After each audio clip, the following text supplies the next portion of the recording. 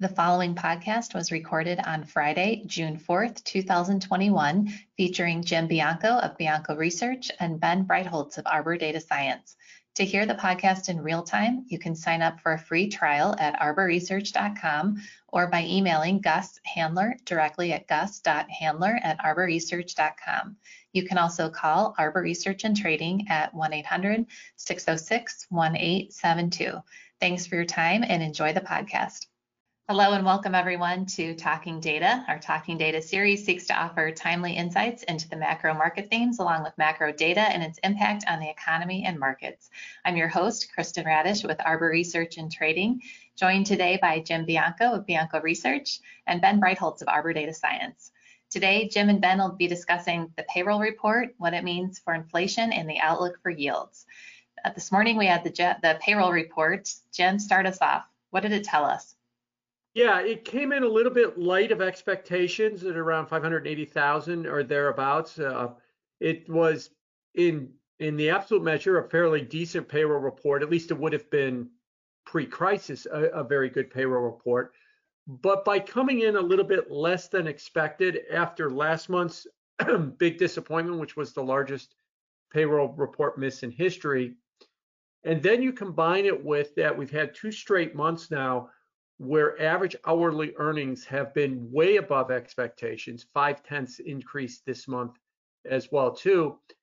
Narrative is starting to develop here that the economy is not, or people aren't rushing back to work as much because they're not getting paid to rush back to work, and that employers might have to raise wages in order to attract people back, which means that the restoration of jobs is going to take a lot longer than we thought. And we know now that the Fed has shifted their focus, that unemployment and getting everybody back to work is their main goal, and they will tolerate higher inflation if that's what it takes to get everybody back to work. And this report showing that it's going to take a little bit longer has been viewed positively by the bond market and even the stock market, that the tapering that the Fed we thought was going to do might get pushed further back. You know, coming into this payroll report, the consensus was at the Jackson Hole meeting at the end of August, the Fed would announce that they're thinking about tapering, and then that they would announce that they are tapering in the first quarter. I don't know if that consensus has changed, but if anything, it's gotten pushed back. It's definitely gotten not moved forward. So the market likes the idea that the Fed is buying bonds, and there's no reason for them to think that they're going to change that, at least for now. Yeah, I think the kind of the bummer here that we see in the report is the higher wage jobs in construction, mining, manufacturing are just not showing up. So we saw construction lose something like 20,000 jobs, which is pretty surprising. You know, mining and logging did 0. We got maybe 23 or so thousand into manufacturing. But the lion's share of it came from or went into leisure and hospitality, but they still have a long road to go to climb out of this mess. We still have 7.6 million jobs that need to be recouped in order to put the economy back where it needs to go. But I agree with Jim. I think this is not a report that fits the bill of substantial further progress for Powell and the Federal Reserve.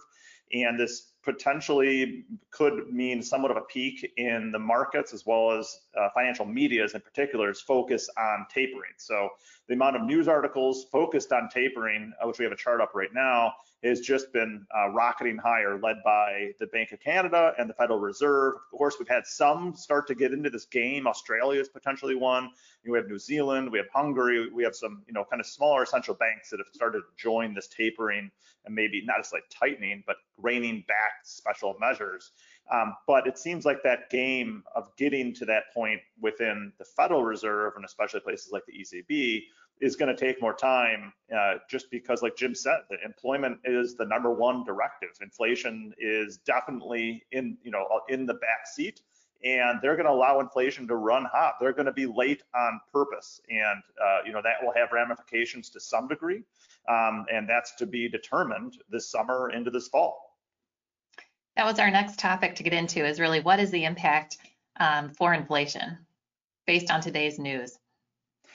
Yeah, so I think for inflation, Jim's right too. Wages and rents here, we've been kind of preaching are the big story, and those are the stickier components of inflation. So if the wages aren't high enough to bring and lure people back, given the stimulus and things that they've received, they're going to need to march higher. Now, there's been some evidence of that in the lower rungs, McDonald's and so on, and Amazon too, but we need to see a more appreciable rise, continued rise in wages, and then ultimately in rents, which we've begun to see too, to bring that sticky CPI higher. None of this is necessarily, well, I guess it's somewhat, but not necessarily tied to the transitory factors. Maybe some of the transitory supply chain induced issues are what's keeping the construction industry, manufacturing from really getting back in line. But some of this, should get worked out by the year end. And I think that's kind of the Fed's thought too, and Jim would probably hopefully confirm that since he gets to talk with them. But that's kind of the big question mark. And, can the supply chain induced transitory style inflation bursts wane into year end? Typically it was, in a typical cycle of delivery time delays and manufacturing supply chain issues, it's usually a 10-month kind of time to mean revert, which takes us into November, December. If that can happen, great. The Fed will look somewhat right, but they're still going to have to contend with the bigger rent and wage story. So I think this is, hopefully I didn't confuse anybody, but that's kind of the story. And that's, inflation is confusing right now. And that's why I think we're also in this just horrible trading range across anything and everything except for the crypto market. Yeah, I would agree that the Fed is hoping that this is transitory. They're making arguments that all of what we're seeing in this burst of prices is part of the reopening process. It's no big deal. We expected it, etc. I'll remind you, I've said this on previous calls, they have really no working theory on inflation. None of us do. I'm not trying to pick on them specifically. It's a very hard thing in order to get your head around when it comes to what causes inflation, what doesn't cause inflation. We've had monetarist theories and Keynesian theories and rational expectation theories, and they all have their strengths, their weaknesses, but they're all a little bit, lacking in explaining where inflation is coming. But I want to emphasize two things that Ben said. The sticky part of inflation about OER and rents, and that, we've talked about this on previous calls that you've talked about, Ben, the searches are coming back and the rent moratorium or the eviction moratoriums, giving everybody all those zero rentals, pushing down the average price, which should come off at the end of the year. You might start to see those numbers go up, and that could be a big push towards the sticky part of inflation, which could make the Fed uncomfortable. But that's later this year. That's not right now as far as inflation goes. And the other thing I'll mention about inflation, there's an article in the FT today, and it is getting more and more traction all the time. We've got this basket that we look at when they measure inflation. What percentage do you spend on food and on energy and on rents? And what percentage do you spend on clothing or bicycles or cars or education and all these other categories? Well, the pandemic has changed our spending patterns to a degree we've never seen before in history. There's been radical changes. We don't go to restaurants, we buy from grocery stores. We buy more bicycles and used cars. We don't buy subway tokens as much. We don't go as much too. So what's been also happening in the data is the stuff that we don't use as much, restaurants, subway tokens, that are falling in price are overweighted, and the stuff that we're buying more of, groceries, bicycles, used cars, are underweighted.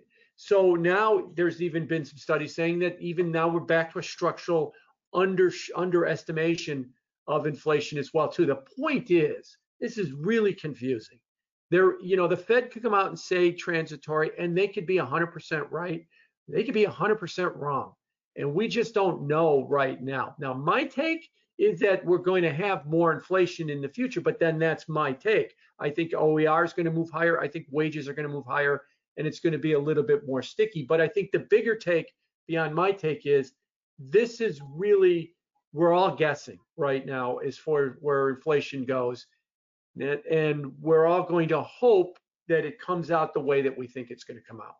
Yeah, just to comment on that really quickly, the search activity too, we track on a consumer level within the US and even globally, the consumers have not given up on goods yet. And so everyone was thinking we'd have this vax, and euphoria this summer, and all this, this quick spending going back to services. And we've seen that increase by a pretty decent degree, but they haven't given up those goods purchases. So to Jim's point, really the behavior of consumers and how, are they going to give up this big push into goods and kind of now mildly getting back into services? Is it going to kind of stay that way for a while? The longer it does, the more that these patterns that aren't picked up by traditional measures of inflation become a problem. So we'll have to see how long that really persists. For our last topic today, the question is, what is the outlook for yields? Jim, do you want to take that? Yeah, so right now, to answer the question directly, I think the outlook for yields is more nothing. They're just going to meander sideways. And as they meander sideways, everybody wins. The inflationistas like me could say it's still coming, and the transitory crowd could say it's transitory, and no one seems to have a definitive answer one way or the other. The one thing I would say about yields is there is a bit of a circular logic at the Fed. Ben mentioned I've talked to the Fed this week, and when I expressed my concerns about inflation to them, they would come back to me and go, well, then why aren't bond yields going higher? And my answer to them is because you're buying 120 billion a month of this stuff. And so, you buy a bunch of bonds and you go, haha, see, bonds are going higher. That means inflation is transitory.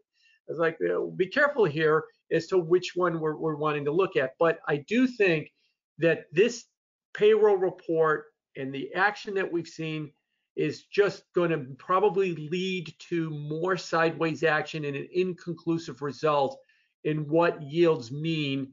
And in the lack of a conclusive result, if yields just continue to meander at 1.5, 1.6 something, that'll be positive for risk markets. They'll continue to move higher.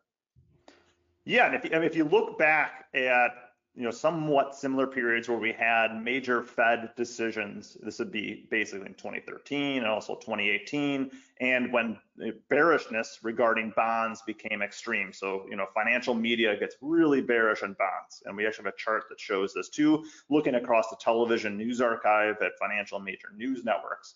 But after those periods, going into, for example, July of 2013, February 2018, we went into what Jim just said, which is kind of like out of the never-ending story. It's the nothingness just consumes everything, or the nothing. And you get these horrible range trades. And these last two instances lasted for 9 months of just nasty range trading with things that looked like breakouts one way, and then it went back to the other. And so if we're in store for that, that means we could be range trading for another 5+ months. While everyone figures this out, which might make sense, again, getting back to how long it takes for the supply chain to kind of get back to normal, which we think is somewhere around November, December of this year. That's going to fit that story. It kind of fits this kind of calendar perspective the Fed has now, looking into the end of this year, beginning of next year, for where things are once vaccinations have fully gone through the economy and we've fully reopened. So it's a kind of a weird, boring environment, and really you could label this the most tranquil period on record across both domestic here in the U.S. sovereign 10-year yields, and then also foreign, but not only developed, emerging market economies too. So if you take all these different 10-year yields across 20, 30 different economies, their average range, or the range of their average yield, weighted by GDP, somewhere around 10.5 basis points, which is just tiny, and it's the smallest on record, smaller than what we saw coming into December of last year that everyone thought was so boring. So ultimately, we're going to have to, either you have to sit in your hands, wait for a breakout to happen, which is probably the smartest thing to potentially do, or you need to have a pretty strong conviction about why we would break out to lower yields. Right now, as we're recording this, yields are falling surprisingly post the payroll report. Or if you believe in the inflation story really continuing to heat up, fine, then maybe yields will get to 2%. The only scary thing is that could take a while for everyone to sort it out. And I'm with Jim, the circular reference or kind of logic that exists between central banks and investors is something that could churn on for a while. Everyone's waiting for the other side to go, and nobody's willing to really put their foot in the gas. So we could be in for some potentially a placid environment. Now that's not talking about the real economy, that's markets. Real economy remains where all the fun is. Right.